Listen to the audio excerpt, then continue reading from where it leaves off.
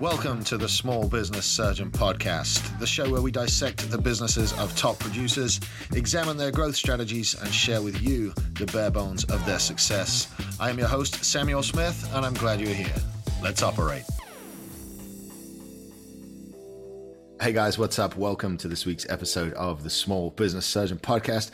Guys, I am super happy to bring you a longtime friend of mine. I met this guy a couple of years back at Zach Babcock's podcast in Retreat in Florida. He's an absolute superstar in the world of sales. He is the host of the Noble Business and Brews podcast. Please welcome to the show, Steve motherfucking Taylor. Steve, welcome, mate. What's up, brother? How's it going? Dude, it's great, man. I'm so glad to finally pull you on this show. It's been a minute, hasn't it? Yours is one of the few shows that I actually do listen to and tune into on a semi-regular basis. I really like the format of what you guys do up there. Not sure I could join you on the beers. But no, not now. Well, never actually. Yeah, you're good. You could damn sure have some old duels or whatever and join us. Oh yeah. And we had a great time in Florida. I remember that shit, dude. So you didn't drink at all, and you were funny as a motherfucker. I do my best. So you've had quite the career over the years in sales. For those of you that don't know, those are the listeners that don't know, tell them a little bit about who you are and what you're doing currently. Who I am and what I'm doing currently. So obviously, I'm in the insurance business. I came to work with Jason after a long career in the equipment industry. I came to work with Jason in July of 20. I bought into the business in December of 20 and became a partner with him. So I'm currently the VP of sales with Graybeal Group. Obviously, the producers, our salespeople report to me, and I have some CSRs and account managers that report to me, and I still sell a little bit on the side as well. But anything and everything to do with insurance. Myself and my team specialize in commercial and large ag business. Mm-hmm. We don't do a lot of personal, the basic personal lines and homes and that type of shit. We have a crew that does that, but we don't spend much time on that. So how did you get into the insurance business from industrial sales, man? There's got to be what do you mean? Actually, dude, it's a crazy story. I mean, it's a good story. So there's the whole fucking point of this podcast, right, is to share your history, right, and share the cool shit that you've done, and know that I'm not editing any of this out. Perfect. Well, we don't edit our shit. You've listened to our show, so it's all good, man. So yeah, Dan, you can leave that in there. So how I got in insurance. Okay, so I'm going to tell you, it was probably 2017. I didn't really know Jason very well. I knew who he was. Mm-hmm. I had went to 2016, I believe. I went to my first 10X Growth Con, and it was in Vegas, and Cardone threw it. And I'd never been to one. I'd never listened to a fucking podcast. I'd never knew shit. How did you sell any? How did you have a career in sales without knowing that shit? Well, I think, dude, as you know my story. I started really, really young in sales. My dad and a friend, my dad was a restaurant guy. He had a couple restaurants. My mom and dad worked at the restaurant day and night. He liked cars. And so him and a buddy opened up a little car dealership. Mm-hmm. And on the weekends, I was 13 when I started. I'd go and wash cars. He'd drop me off there. He'd go to the restaurant and work all day, and I'd wash cars and just kind of hang out. And one weekend, I think I was 14 then, a friend of mine came up and helped me. Well, the normal guy that was there, the sales guy that was there, wasn't there. And so long story short, a guy came in, looked at a Buick Century, real sweet car. You know those things. Uh-huh. And we haggled back and forth. I took him for a test drive, and I just fucking sold him. You sold him a car just on the spot? Just right there, dude. I sold the car, and I'm like, you know what? I fucking like this, man. This is a good game. There's no rush. There's no fucking rush like selling a car to somebody they walk on the lot, they're just browsing. And they know they think they might buy, they might not. And there's no rush like fucking closing that. It was fun, dude. And the guy paid cash for the car. It wasn't a real expensive car, obviously, but he paid cash for the car. I didn't know how to do the paperwork, so I told him to come back, but I let him take the car. So Howard came back and he's like, "Where's that Buick Century?" I'm like, "I fucking sold it." He's like, "No, you did not." And I'm like, "I did, dude. I sold it." And he's like, "What'd you get out of it?" And I told him, and he's like, "Son of a bitch, great job, blah, blah, blah." And he's like, "Where's the paperwork?" I'm like, "I just told the guy to come back," which was a mistake. The guy showed back up, but the title and all that shit I had. So long story short, he came back and did the paperwork, but I was stuck then. I was like, man, I didn't want to say it was easy, but it just felt good. Yeah. So, obviously through those years, I've always done that. I mean, I worked for Commercial Tire, a large, they're kind of a Northwest-based company. I worked for them. I managed my first store when I was 21 years old. I went to work for them when I was 18. Managed my first store, went through the ranks there, became the GM of sales at 27, I think. And so I covered all of the Northwest, call it Oregon, Idaho, Washington, and a bit of Utah. So I'm 27 years old and I was the general manager of sales. That is a heck of a lot of responsibility. Oh, dude, it was. I mean, I was young. I loved it though. I mean, it was a great career. I mean, I kind of outgrew it and thought it was time to do something different, obviously, which led me into I did some private contracting after 9/11, which was kind of a different deal. I did that. I had my own business. It was called Taylor Trucks. So I bought and sold pickups and sold them to dealers. Had a company called Eastern Oregon Recovery. So I was a repo guy, which you knew that. I was a repo guy for about five years. Yeah, but these guys didn't know that. Yeah, no. And I owned a parts store, a local parts store. So I had 3 businesses at that time. Went through a divorce, sold everything, started over. Was fucking broke, dude. I mean, broke, and we'll get into that kind of the history. I mean, I'm not. Well, how old are you? How old are you right now in this story? How old are you when you're getting divorced in this story? Let me think for a second, buddy. So I was 32 years old. Okay. Bottom line is it was really it was a fucked up situation. I basically lost everything. I was able to sell some stuff off. I never filed bankruptcy. I fucking felt like I should have a few times, but I didn't. I just made it work, dude. And I mean, just the grind. I mean, the fucking grind and work and yeah, it seemed to get, I got by. And during that time, obviously when you're working and you're doing stupid things, I got into drugs pretty bad. I was a functioning, well-functioning drug addict. I mean, I got high every day. And that lasted for I actually started doing drugs while I was married to my first wife. She didn't know it. Nobody really knew. But I mean, I was able to hide it pretty well. Can I ask what kind of drugs? Because I'm just curious. I started off with cocaine, and then I graduated to methamphetamine. The reason I graduated to methamphetamine is because it was so much stronger than cocaine.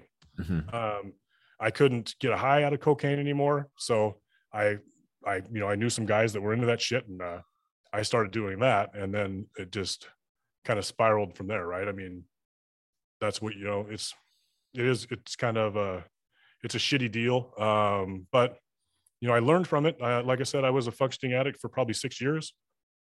And one day, my dad came and saw me. I had a little shop. This is after I lost all my shit, and I was living with them. By the way, was being a functioning addict the cause of you losing all your shit? No, there was. That's a different story. I think a lot of it probably may have played into it. There was somebody that was kind of doing the financing and all the stuff for me on the side. I don't want to talk about that person, but to make a long story short, that person got me for about $220,000. Damn. It was there and it was gone, and I didn't even fucking know it. So hence me getting rid of everything. But do I think that doing dope and being high all the fucking time was a good thing for me? No, because I overlooked a lot of shit, right? Right. I overlooked a lot of shit. But I remember I was living with my parents. I had a shop up the road, and I was doing a lot of paint and body work because I can paint and I can do body work. I was working on some vehicles because I'm pretty handy at that shit, or I used to be. And my dad came and saw me. It was probably, I'd say it was a Tuesday or Wednesday. I'd been up for a couple of days. It looked like hell. He came and saw me, and I was in the middle of painting a car. So he knocked on the door because I had all the windows covered, right? So nobody could see in my shop. Right.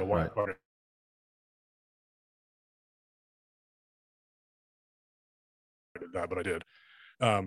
So I got whatever, and I walked out and met him outside, and he was like, "What are you doing?" I said, "Well, I'm trying to get this car finished up or whatever." And he looked at me, he's like, I never thought I'd have to say this to you, but he said, "You're going to fucking die." And that really hit home with me because I had a lot of respect for my dad. And I tried to tell him, like, "Dad, I I've got a problem. And he was like, well, no, don't tell me. Just don't tell me. Just fix it. Right. Right. He didn't want to have a son that was a drug addict. Right. Mm-hmm. And he would never let me tell him. Right. I mean, I came clean to my mother. Anyway, I came clean to her, and I made a phone call. Maybe it was probably a week later. I made a phone call, and it was one of those 1-800 numbers where you get help, right? I mean, I fucking didn't know. And so I talked to a counselor, and they were really cool. I mean, they talked about it. I talked about, what my issues were and whatever. And this guy says, well, I'm going to call you tomorrow. And so he called me tomorrow, and I didn't get high. And so we were talking about it in one of our shows, and it was crazy because, you've read, I know you're reading Ed Milet's book, right? The Power of One More, yeah. right? I'm almost done with it. Yeah. So dude, and it's no bullshit. I was like, and I remember telling myself, like his father told himself, I'm not going to drink today. Right. Mm-hmm. Well, I'm not going to get high today. And before you knew it, I was a week in. I'm not going to get high today. I'm not going to get high today. And I just fucking stopped.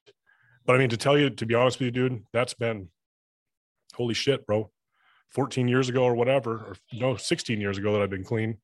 And I still think about it. You know what I'm saying? I'm not going to do it. Right. But I remember that feeling that it would give you. And I still think about it.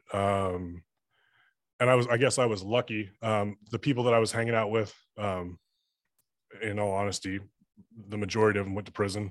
A couple of them are dead. So I just felt like when my dad told me that, it's like, you're going to die. You're going to fucking die. And so that was it. I was like, fuck it, I'm done. I got to get my shit straight. I shut my shop down, cleaned everything out, got everything done. Went to work for a great company that I worked for until I came to work with Jason. And that was it. But fucking rough times, dude. You know what I'm saying? I mean, I know that you've shared with me like you had some alcohol and that type of shit. Yeah. I mean, that fucking shit, dude. I mean, it gets a hold of you, and you think that you're fine. You're not fine. I mean, it just, I guess by the grace of God, I'm glad that I'm still here and I'm not in prison. I'm not dead. But yeah, it's a crazy story. It's one that I've never told. I mean, I told you and I talked about it a little bit, but Jason and I talked about it, and I finally thought, you know what? Fuck it, dude. That's part of my past. I mean, I think that's what made me better today. And it's to go from where I was at. And I mean, I'm not the most successful guy in the world. I'm pretty happy. I think I do okay. But to go from where it was and to where I am today, I was like, you know what? Fuck it, man. If I can do it, anybody can do that shit. So talk me through that a minute. What did the green shoots of recovery look like for you? You went to work for a new company. How did that start to turn out? Oh my gosh, dude. So when I owned the parts business, I had several customers that were farmers, right? Obviously. And I sold a lot of stuff. Well, anyway, I called one of them and I said, hey, I need a job. He's like, oh, you're not working. You don't have your shop anymore. I'm like, no, I don't have my shop anymore. And he goes, well, dude, I mean, he said, I can pay you. He said, and I mean, back then it was 06 or whatever it was. He's like, dude, I can only pay you $20 an hour. I'm thinking, well, fuck, $20 an hour. It wasn't too bad then. Right. Right. And I said, Pat, I need to make money, dude. I got to get something going. And so he hired me. And so what I ran a baler. So I ran a swather and a baler. So I would cut hay or cut straw and I would bale, right? Depending on what it was. I ended up being the baler. So I would work when you're baling straw, like wheat straw, you can bale that shit for days. I mean, when you're doing hay, it's got to have the right dew point. So the stuff sticks together, whatever. But I was baling straw. And so he told me, he was like, dude, you can work all the hours you want. And so I had another guy that worked with us. I'm still friends with him today. He was kind of a flaky, he was a young kid, right? He liked to party, and I was older, and I damn sure didn't want to fucking party. So it was always easy for me he wouldn't show up to work for the majority of the time. And so I'd be like, fuck it, I'll just keep working. And so I remember those days, dude. And it's a true story, not on drugs, drank a lot of freaking, back in those days. I don't know what the energy drink was. It was something real shitty, but I drank a lot of Pepsi, a lot of energy drinks. But I remember, I had this old like 89 Ford F-250 beat to fuck pickup. I'd load that son of a bitch up, load my cooler, put some sandwiches in there and shit, because I didn't really know how long that day was going to be, right? But you'd click along, you'd go work through the night, daylight would come, and you'd look and you're like, holy fuck, dude. I mean, I've been baling straw for 20 hours. Yeah. And so occasionally I lived quite a while, he was a custom guy. So we traveled quite a, maybe within, call it 100-mile radius. Right. But I mean, dude, I'm not going to drive home and try to get some sleep for 4 hours and come back and start over again. So I'd sleep in my pickup, or whatever. And I did that for I did that through the season. A friend of mine worked for the equipment company that I went to work for. And he called me. He's like, and he tried to get me to go there several times. He's like, dude, it's going to be a great deal, blah, blah, blah. And I was like, all right, man. So I get a phone call from him one day, and I'm going to tell you it was August, maybe September. I don't remember. August, I believe. Okay. And they called me and wanted to do an interview. And I'm like, okay, great. I mean, dude, mind you, I mean, I kind of did my own thing for so long, and I didn't, you know what I mean? I was like, fuck, I can't tell you the last time I had an interview. I just can't. I mean, I was nervous as shit. So anyway, I drove up to I can't imagine having a job interview. Like, dude, I don't know. I wouldn't know what to do. Fuck no, dude. And I didn't. I mean, I put on a freaking button-up shirt and made sure I had some clean jeans on, whatever, right? And so I rolled up there. It was north of, it was in Washington. I live in Oregon, but it wasn't a far drive. It was 40 miles. I met these guys at the office, and we went back and forth and talked. And I remember walking out of that office, and I looked upstairs to where my buddy Mike worked, and he's looking, and he's kind of giving me the thumbs up, and he's smiling and shit. And I was like, all right, man.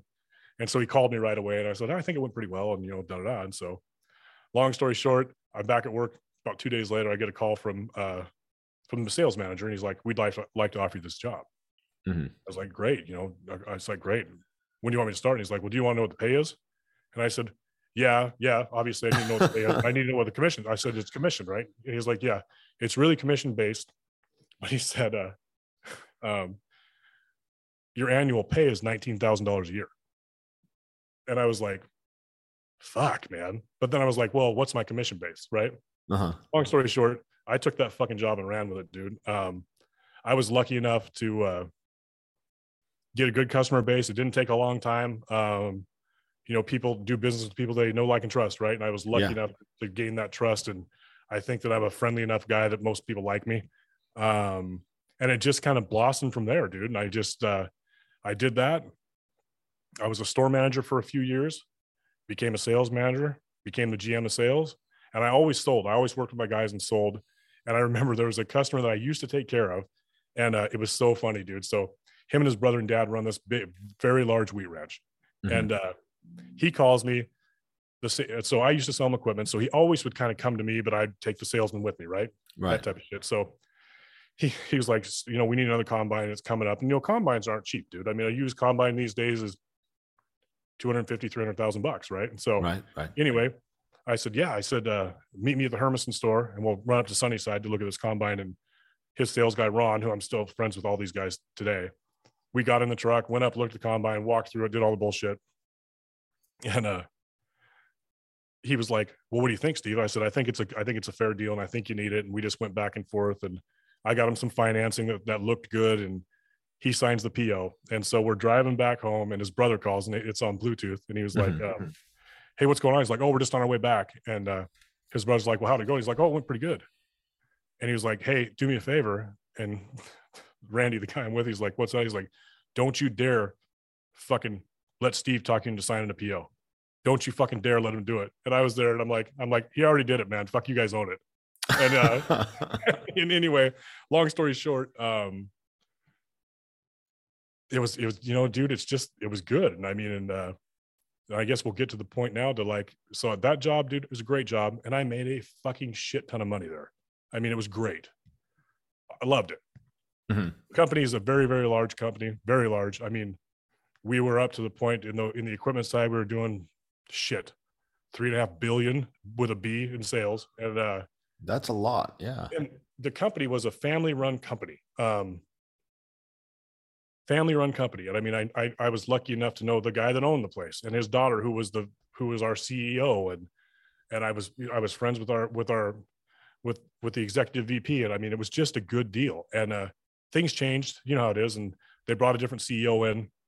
I didn't fucking like him. I met with him plenty of times, and I thought he was a fucking jerk. And I was still doing good, and I didn't report to him directly, so it was fine. I just didn't like the way it looked. And again, so this is probably 16 or whatever it was when It was me and a couple other VPs with the company. And we had an international person that went with us, and we went to this 10X GrowthCon. This is where it gets interesting, right? Mm-hmm. And so I'm sitting there listening to these speakers, Ed Milet, Andy Frisella. There was a bunch of them up there. I did not know who these fucking guys were. Had no idea, dude. I didn't know. And I listened to that. I mean, to be fair, my first MDM, I'd not heard half the people there.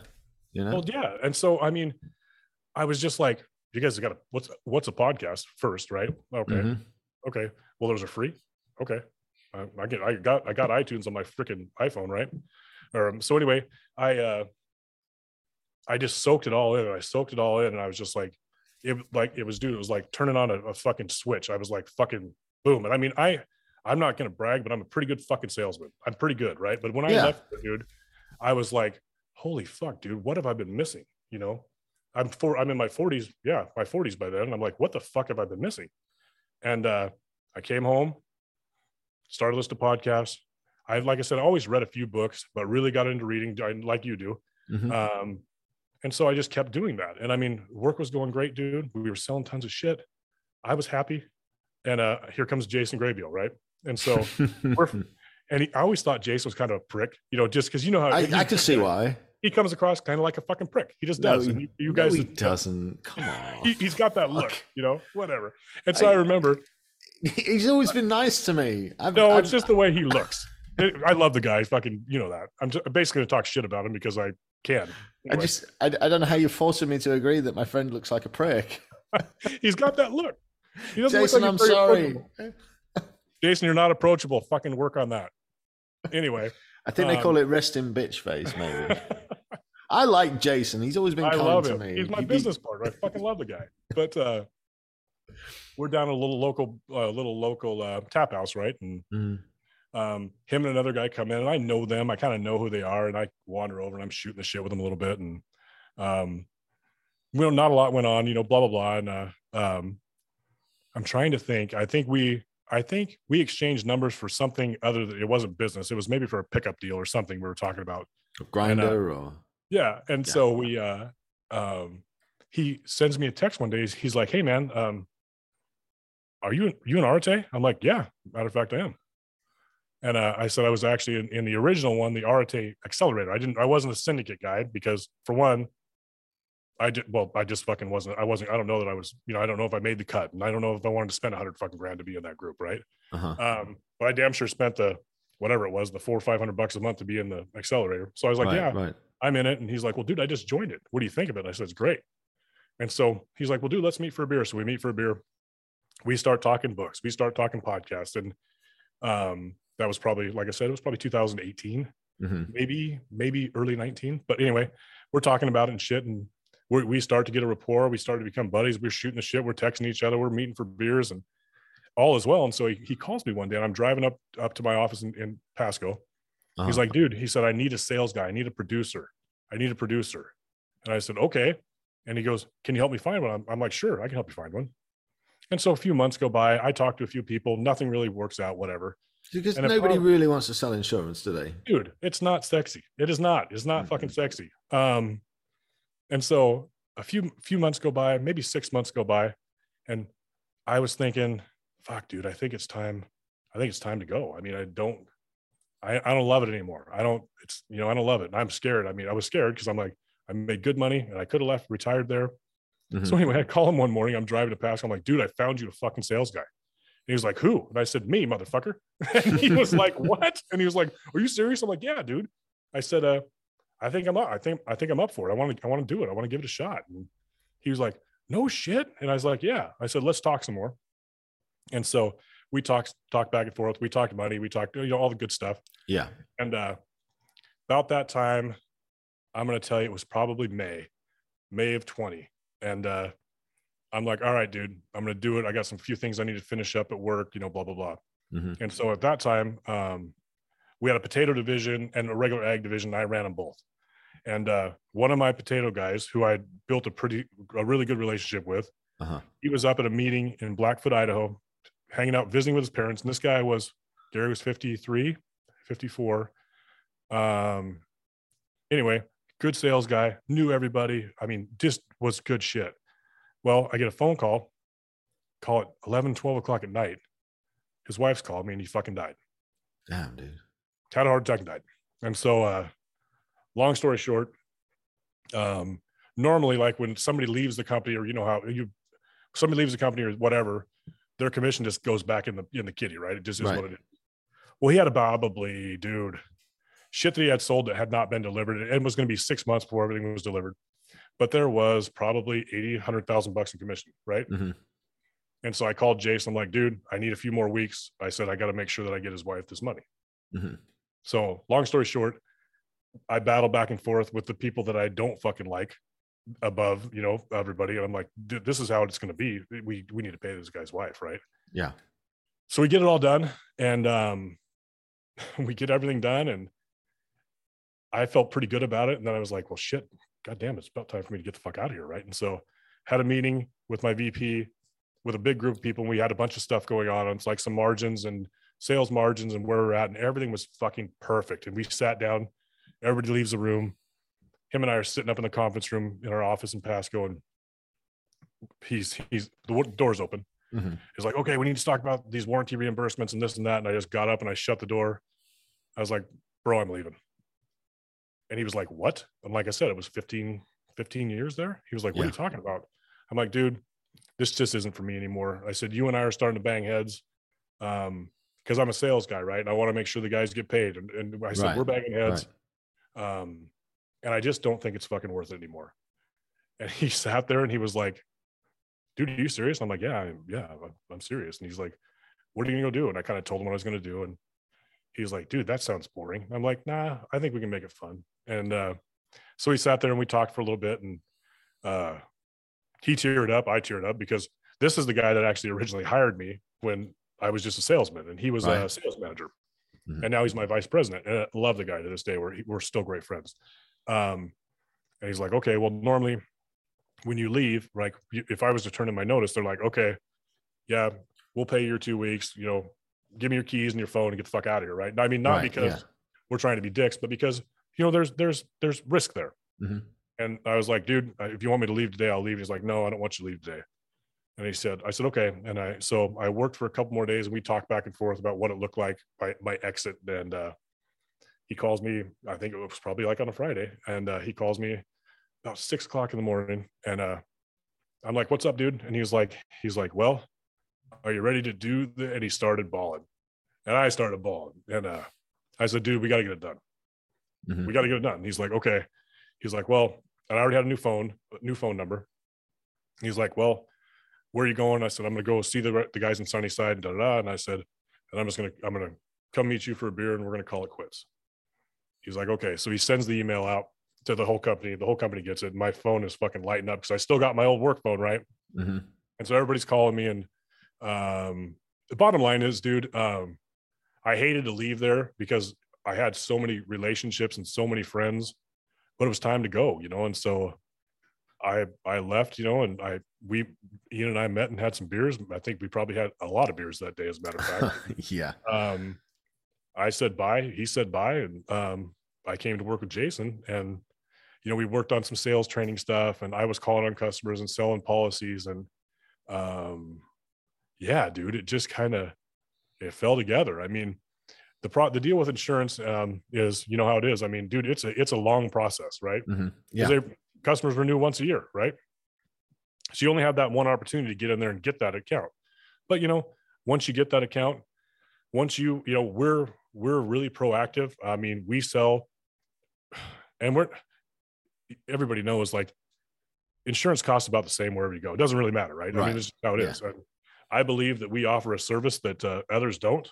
Mm-hmm. I believe that we're very proactive. We're not reactive agents. I think we catch things before things go south, or we catch things and make sure that their property is worth what it's really supposed to be worth, and not what it was worth 5 fucking years ago, especially with inflation and the bullshit now. Right. I think we just figured it. I think we do a good job at that. And, everything's kind of come around. I mean, I hired one of the guys from RDO, young kid. I think you've met him, Andre. Matter of fact, I think you might have met him at the MDM. Anyway, I've met a lot of people. It's hard to remember. There's a lot of faces, man. The fucking kid just runs his ass off, and I hired a few more. I have a couple other folks in Central Oregon, and it's just kind of worked out, dude. And it's been good. So cumulatively from start to finish, how long would you say you'd spent in sales now? Oh my gosh, dude. Without giving away your age. You know my age. You always call me an old fucker. Well, dude, 34 years. 34 years in sales. Yeah. Man, I got a question about that, Steve. Yeah. So in 34 years, what has changed the most about the way you sell? Well, I think it's different in the businesses, right? In our business than what it used to be. The old guys, and I guess you could actually call me an old guy salesman. The old guys are like, you know what? You build a rapport, you build a relationship, and that's just how it works, right? Mm-hmm. Well, nowadays, dude, it's not like that anymore. There's so many more options. There's so many more opportunities for people to buy from somebody else. There's so many more ways to make it convenient. I mean, you can go online and get a fucking business insurance quote and get it back. You can get it back in business takes a little longer. You can get that fucker back in a day, right? Yeah, but like, I'm not going to do that because like I've got a mate that does insurance. So I'd be just, and the one thing that annoys me about that is you put your shit into one of those and you get 500 people emailing you the same shit. Dude, it's a turn off. I'll go and ask in my network and in my friend group, hey, who does this? Well, that's what's awesome about the group that we're in, right? I mean, Mm-hmm. Everybody does something and we can all take care of each other. But I think, what's changed, dude, and I mean, don't get me wrong, I use them. The Amazons of the world, all that shit has changed, right? I mean, Mm-hmm. Sales ain't what it used to be. I mean, you have to be, you have to make it convenient for people to buy from you, right? Mm-hmm. That's the number one. It has to be convenient. And then as you build it, or we offer a lot of proactive services. So people are like, well, fuck, I like that because my current person's not doing that for me or vice or whatever. And I think, okay, so then we do that, we get that account, and then you make sure you have that relationship, right? But I mean, dude, the old days, I mean, it was all about, hey, buddy, you're friends and fucking blah, blah, blah. And it just, with the world of the internet and the way things have changed, it's just not like it used to be. And I mean, it's okay. I mean, I actually think it's better now because we have to be a lot more sharp, right? We have to be better. We have to be better than our competition. We have to offer things that they don't. Yeah. And that's what's changed, bro. The internet, the world of fucking internet's changed. So go a little deeper on that for me then. You have to offer things they don't and stay ahead of the competition. What does a typical lead setup look like for you guys? So a lead setup for us, I mean, we have lead gen tools that we use, but for us in the business, like in the ag industry and the commercial industry, the nice thing about coming from where I came from, I mean, dude, I had 3 or 4 states where the customers that I either knew who they were, they knew me, or I had their fucking address and phone number, right? Of course, because of your background in the equipment. Yeah. And right, dude, it makes sense, yeah. That's what makes it good for us. Andre came out of that business as well. Mm-hmm. So we, excuse me. Water break. Yeah, it's hot. Yeah. It's hot. It's so fucking hot. So, I mean, we were able to, take advantage of that. And I mean, and still having friends in that business. I mean, hey, how do I get a hold of so-and-so? I want to meet that. I want to come talk to him. Right. Mm-hmm. Oh, well, shit, dude, I've actually had it to where my guys that I used to work with, I go out. I mean, I jump in their company vehicle and I go out and I work on a deal on insurance. Well, they're selling fucking tractors. I mean, it just fucking works. Right. So we're lucky. We're very lucky. I mean, the lead gen tools we have are great. I mean, you can go through all the public filings and you can figure out who's got what and what they're doing, how big their business is, what the dollars are. Mm-hmm. And we use that as well. But we've been really lucky because the relationships that we've built, the relationships I've built over 15 years, 16 years, 17 years now, I'm able to go to those people. And do we get all their business? No, dude, we don't, because I've had a lot of guys, large farm accounts are like, well, Steve, you sold equipment for so long. It's like, I'm just afraid you're going to be gone. You're not going to like this. You're going to go do something else. And I, you know what? That's okay. It's okay. I mean, I get that. I'm invested obviously here and I'm not going anywhere. Mm-hmm. So as we go in and kind of build, we call it building a wedge, as we go in and build a wedge between them and their current agent, that shit'll just come. I mean, it's not easy. It's not sexy, but we've got so many relationships that I think that we're in a good spot. So how's it been over the last few years as life has transitioned into kind of a little more freedom and a little more financial rewards? Have you hit any goals that you want to share Have you maybe picked up a dream car or something? No, I haven't bought the dream car yet. Oh, I had to ask, man.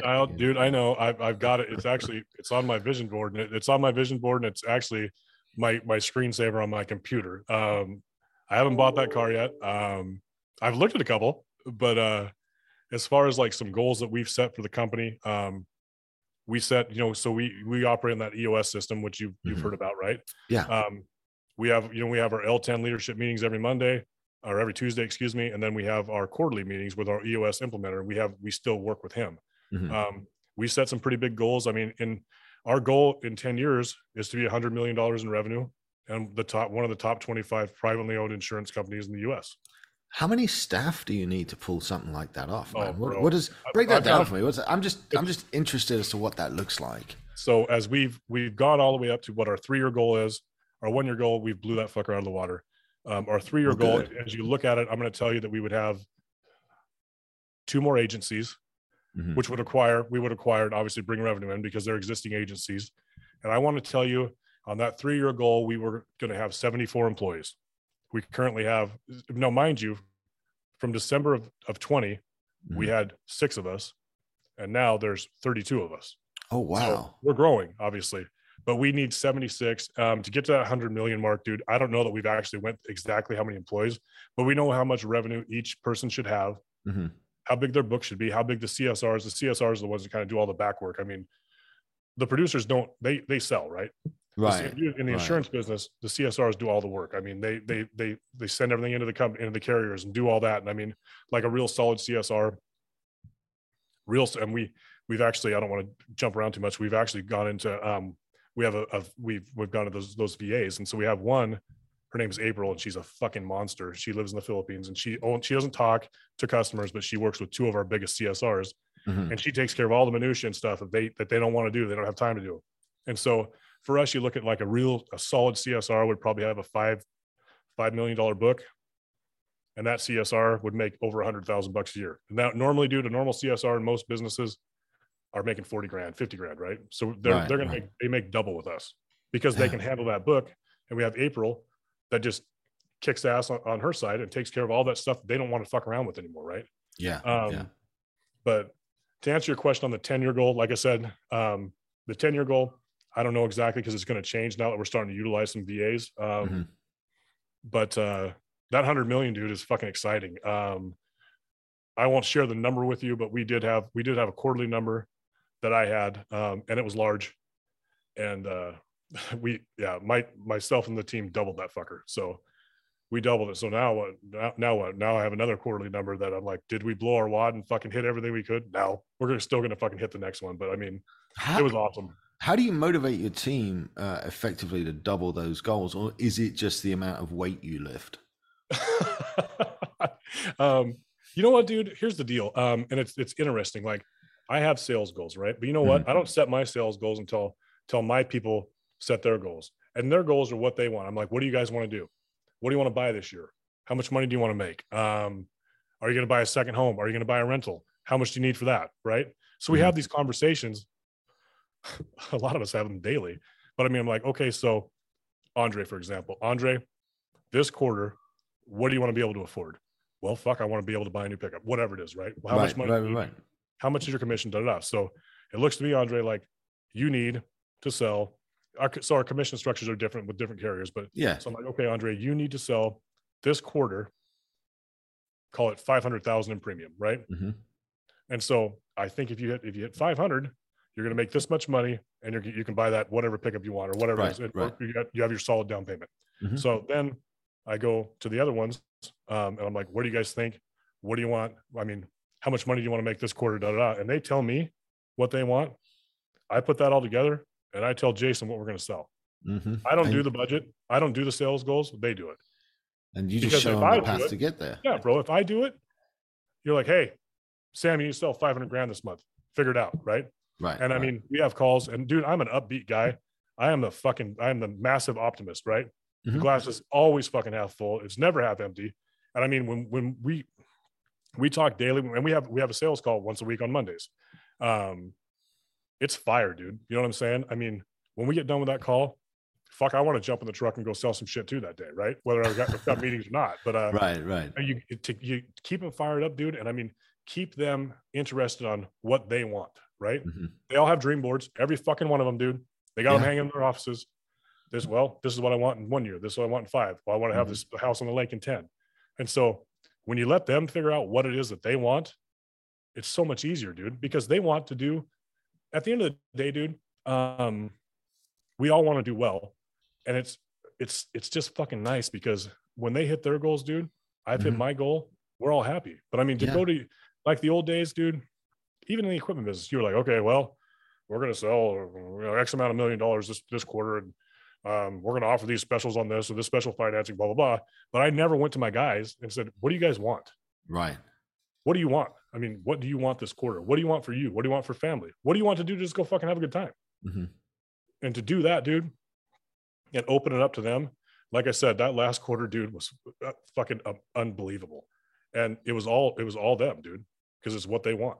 Yeah. They're all working towards their own goals. Yeah. And I mean, and dude, like, dude, our business, we operate by our core values. We hire and we fire by those fucking core values. And the employees, it's the one person that we hired recently. She came over from another agency, and we actually took her to the MDM with us. But long story short, she's just like, she worked at another agency for 12 or 15 years. She's like, I've never been in a place where I had so much support. I've never been to a place that took me to something like the MDM. Right. Why would any employer take you to that? Dude, I would want all my employees to go to that. Dude. And I mean, and that's actually, we've talked about that. I mean, as we slowly build, I mean, okay, well, this year we're taking 10 of you guys or whatever. Right. And dude, to take them to those things and let them and dude, I mean, have them listen to the speakers. Like Ed Milet fucking killed it. You were there. And then they're like, oh my God, I didn't, boom. Oh, did you hear Ed Milet's podcast? We talk about that show on Mondays, or so-and-so's podcast, or what book are you reading? I mean, I don't assign them books. They fucking just do it. Well, I mean, I was fixing to ask you. I was going to ask what books you were reading, but later in the interview, but yeah. Well, I'm on Milet's book right now. I read it again because I liked it. It's called The Magic of Thinking Big. Have you read that book? No, but I do own it. I just haven't read it yet. I actually read it again just because I was like, I needed to kind of get back to where, get centered on back to kind of what it was. And so I finished that. I started Milet's book, and like you, dude, I'm not doing 75 hard, but as you know, I mean, I have a routine, dude. Like when I get out of bed in the morning, I'm up, I'm at the gym at 4:10, 4:15. I get my shit done. I come home, I feed my dogs, I start my coffee, get my protein shake, and I open the book and I read 10 pages. What's it like going to the gym and skipping legs every time you go? You fuckers. Does Irvin listen to this fucking thing too? Yeah, Irvin told me to ask that. That motherfucker. You do realize that like last, we'll call it was before Thanksgiving, that I tore my left quad doing legs. I did not know that. No. Yeah, I tore it. No. And so it's been a freaking, it's a little hard to get back, but I'm just, yeah. Would I rather concentrate on chest and back and arms? Fuck yes, I would, especially now. But I mean, I think you knew that I had a spine surgery in February. Yeah. You're walking around with the whole thing on there. I can't do rear squats anymore. I can't because where I had the artificial disc put in, and then where they fused my spine is right where that bar goes, and I ain't taking that chance anymore. I do front squats. Yeah. I've incorporated that in there, but I do that. And so, yeah, fucking you guys and your goddamn leg day. I don't know why I ever got into that. I tell you what, it's got me back into exercising regularly. It's been resistance bands, man. As I've gotten older, over 40, and joint pain, all that other shit, like it's a way to work out without joint pain. It's well, and dude, you're right. I mean, my problem is I think that I don't know why the fuck I do it anymore. My girlfriend, my fiance actually, she works out every day as well, and she's like, well, why did you, I'm like, babe, shit, whatever. I mean, shit, babe, I got 365 up on the bench for my last fucking set, and I did one of them or whatever, right? And she's like, why do you do that? You're 48 years old. And like, dude, like right now, this fucking arm's fucked up. This shoulder's fucked up. This one's fucked up. But I'm just like, I don't want to stop doing it. But the resistance bands, I mean, To be honest with you, I think because I just want to be bigger. I don't fucking know, dude, because I'm stupid. But I still love it. I damn sure take a lot of fucking Tylenol, a lot of ibuprofen, but the band deal, like you said, is legit. I mean, you're lean. You're so much leaner now than you were when I met you. It's awesome, dude. I mean, oh yeah, but it took me a long time to get fat, and it's taken me a long time to get unfat. It's definitely been a process. And mine's been like I said, dude, I always worked out. I mean, I'd work out, blah, blah, blah, then I wouldn't do shit, right? Then I work out, I wouldn't do shit. And so I'm going on 2 years, like 2 years straight. I mean, I remember when I came to work with Jason and those guys, I wasn't very little.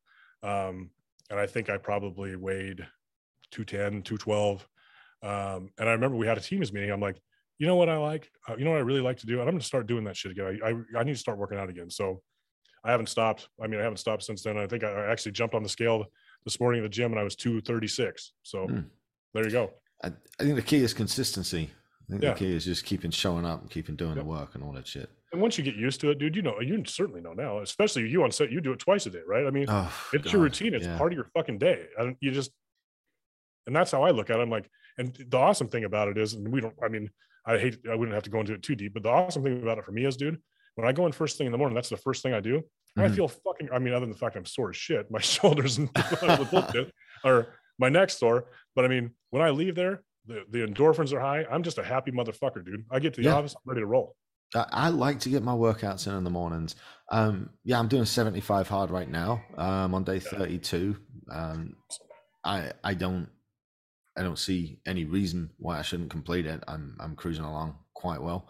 Okay. But when I get a good workout in the morning, it kind of just sets me up for the rest of the day. It really does. And I notice the days when I don't go and work out, how unproductive I am. And but dude, I went for fucking, 40 years avoiding it, Dude, I got to tell you, man, like I said, bro, it's been so amazing to watch you grow. I mean, personally and professionally, it's just fucking, I'm so proud of you, dude. It's just, I mean, I see all your posts and I see what you're doing in business and we talk and I'm just like, it's fucking it's awesome, dude. Just fucking so proud of you, man. You've been badass and I love your fucking show. I love everything you do, man. Thank you. I don't know what to say to that. I appreciate that. I wasn't done interviewing you. Shit. No, we're good. We're good, dude. It's all good. But yeah, it's been cool. I mean, the ride's been good for both of us, in all honesty, since we met in freaking Florida. So yeah, I think podcasting's got it's got a lot to do with it. So tell me what the future holds now for Steve motherfucking Taylor, and that is your actual real name, isn't it? Yeah, I'm going to change it for sure.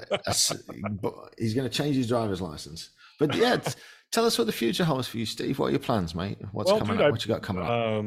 I guess the future for me is pretty open. We're looking at. Come on, you got a book coming out. You got a modeling deal. You got a clothing line. I haven't done the book. Come on now. Come on. Gabriel's been on me, and you're going to have to do one pretty soon. You know that. I mean, I started one and I scrapped it because I wanted to change the ending, which means I had to change the beginning. There you go, dude. I have been so up and down on my fucking book because I don't want to just print a fucking pamphlet, slap a label on it and call it a book. I want it to actually be something like the fucking cornerstone of my legacy. And I can't rush it. And then I keep overanalyzing it and I keep I keep talking myself out of putting stuff in there and into taking stuff out of there. And sorry, went off on that one on you. No, but yeah, dude, what's coming up for you, bro?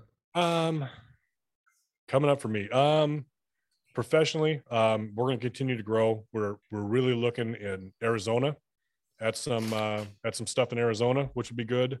Mm-hmm. We've got some other side stuff going on, Graybill and I, that will continue to grow. Business is going to grow. Personally, dude, I'm going to continue what I'm doing. I might get married at some point. I don't know when. She's a sweet gal. She's actually been the perfect gal for me. I tell everybody that I'm super lucky because she freaking, every time we get in arguments because I fucking started it. No bullshit. I mean, and I can honestly man up and say, that's on me. That's totally on me. She's been fucking amazing. Fucking love her to death, dude. How long ago did you meet her? So you ready for this? we started school in first grade together. No shit. So I've known her for 42 years. I gave my shit away. So I'm 48. I'll be 49 this year, but I've known her, and we've ran in the same circles a little bit. And I mean, I've always known her. She's been married. She's divorced too. But yeah, it's just weird. Like we kind of ran into each other, and we actually ran into each other a few years ago, and I was dating somebody at the time. And so, you know, I always kind of felt like there was something there, you know what I mean? Cause you just kind of, you just know. Right. And so did she, but it just took me that much fucking longer to actually, to be honest with you, to kind of have to have the balls to actually move forward with it and ask her. Right. So, or ask her out. And we went to Mexico in April, and yeah, I popped the question and gave her the ring, and we don't have a date obviously, but she's just been fucking awesome, dude. And I think everything that happened in my life or her life or whatever kind of brought us together, and it's really exciting. And I'm normally I don't talk about that shit much, but did you have did you have a list of what you were looking for? Did you manifest her, or do you think it just? Oh yeah, I did. I mean, I wanted somebody that had the same common goals as me, right? I wanted someone that enjoyed fitness, to an extent, not a fucking weirdo. Enjoyed fitness, enjoyed the social aspect of, going out and visiting people, going out to dinner. And I mean, obviously, yeah, I did. And she's very pretty, which is a bonus, right? But so was that. And I mean, the social aspect was really important to me. Like, I don't like to sit around at home. I want to go, Jesus, I want to go wine tasting, and I want to do that shit, and I want to visit with people. And she is a little bit quiet. She doesn't have the exact same. Matter of fact, my sister had us do a personality profile. And I'll tell you after. I don't remember what it was, but dude, it was so crazy. We are the exact opposite, 1,000 fucking % opposite. I think that works for us though, right? She's a bit of an introvert. I'm not, as you know. Right. So I wanted somebody that I could mesh with, and somebody that I could talk to. And so, dude, I don't know, man. It's crazy. She's everything that I wanted. I mean, and it's weird to say that because I've just never really been that way. To be honest with you, dude, I've never asked any woman to marry me. Both of my ex-wives asked me, which is weird, right? But and I said, well, I think yeah, go ahead. Did you ever think at then 47 years old, did you ever think you'd get back on the wagon and ever have a relationship again? Actually, dude, I didn't. When my ex-wife and I divorced, I was like, you know what, man, maybe marriage just isn't for me.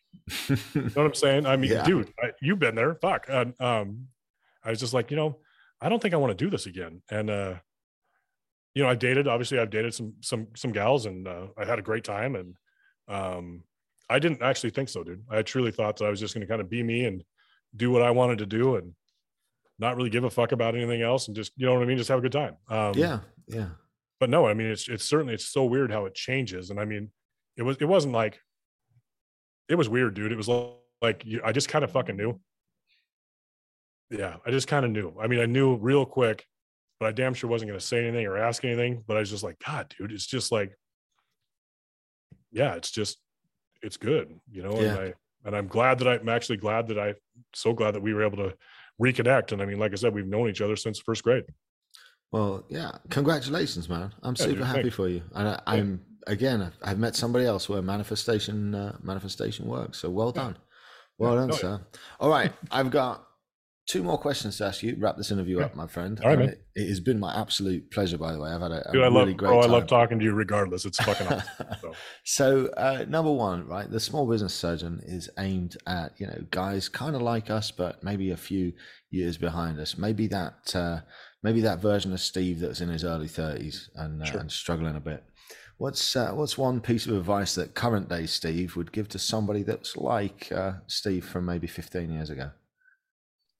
A piece of current advice that I would give people that would have been in their 30s, kind of like what I know now, correct? Yes. And I think that you know what I would say? Really know who your friends are. Get in the room with people that have the same goals as you do. Mm-hmm. stay away from the naysayers, dude. I mean, at the end of the day, guys, you're capable to do anything you want to do. And I do believe that, unfortunately, a lot of people don't ever really see their full potential because of the people they hang out with. So guys, whatever you do, don't get me wrong. I mean, I like to drink beer and have a good time and bullshit with the guys, but I mean, that's not what it's all about. I mean, go for not the people that you want to hang out with, or the people that want to see you win and you want to see them win. So do that. Please do that. Man, that's some solid advice, man. It took me a long time. Bro, you and me both.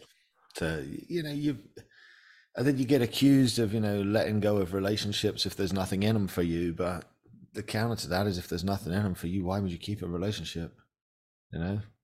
Dude. Like, you know what I mean? I've left so many friends at the bar, mate. I could go back to the bar right now and still find 75% of the guys I left there 5 years ago.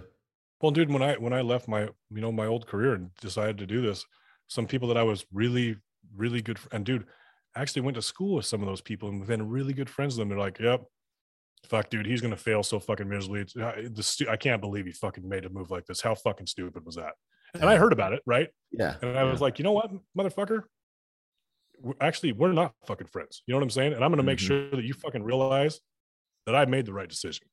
But I mean, and these are people that I've known for years, and you're like, motherfucker, dude, why don't you call me and say, dude, great. What can I do to help you? That's what the fuck we do, right? Great. Yeah. What can I do to help you? It's crazy. Out of here, man. I don't even know how to think like that anymore. Dude, I don't either. I mean, I want our competition to win. There's plenty of business out there. I want everybody to fucking win, dude. Completely agree. Yeah. All right, mate. Last question, because I've thoroughly enjoyed this, and I'm hoping that the audience have enjoyed it too. If they want to follow along with you at your podcast or any of your fun stuff that you do on Instagram, where can the listeners find you? So the listeners could find us on iTunes and Spotify. No Bull Business and Brews is our show. We have a Facebook page, No Bull Business and Brews as well. Check that out. I think we're up to a whopping 805 members now. So it's building. Tell me real quick what you talk about on your podcast. So what we talk about is, we talk about basically it's business, sales, marketing. We talk about, we did, and I think you might have listened to them, but we did 2 episodes, 1 episode on our core values and the second we did our 3 core values on one, our last 3 on the second one. We talk about that. We have guests on. It's really about business, sales, marketing, and life. I mean, we do one now that I don't know how long we're going to do it, but it's been fun. So as you guys know, Sam, we drink beer on a podcast. So that's why it's called the No Bull Business. You record it in a bar, don't you? We've done it several times at our local tap house. So what we started doing is after we get done with our regular one, we normally make sure we have some beers in us, and we call it the 2 to 4 Pints podcast. And so we go through, look at the national news, and Andre picks out, we don't know what it is. Andre will pick out the stupidest fucking shit, dude, and we'll talk about it. So basically it's probably 15 minutes of us just talking shit and laughing our asses off. So you're not gonna get a lot of value out of it, but it's kind of fun and funny. So that's the show, the Facebook page, check it out. You can follow me at The Real SMFT or Steve Taylor on Facebook. We'll put all those links in the show notes as well. Man, Steve, it's been an absolute pleasure having you as a guest, mate. And I can't wait till I get to see you next month. Yeah, I'll see you next month, man. I appreciate it. Chit, you're my brother, man. I love you. It's great. I love you too, bud. All right, guys, that was the real Steve motherfucking Taylor. Please do me a favor and show him some love. And if you've enjoyed the show, share the show. You can follow me at Small Business Surgeon on Facebook and Instagram. And that's it from me and Steve. We will, I will see you later in the week. You'll be good and stay safe.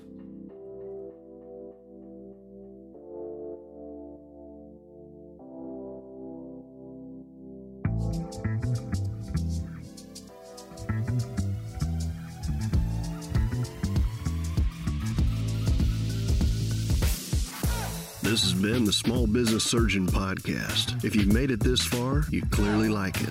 So go on iTunes and leave us a 5-star review. This helps people find the show and spread the good word.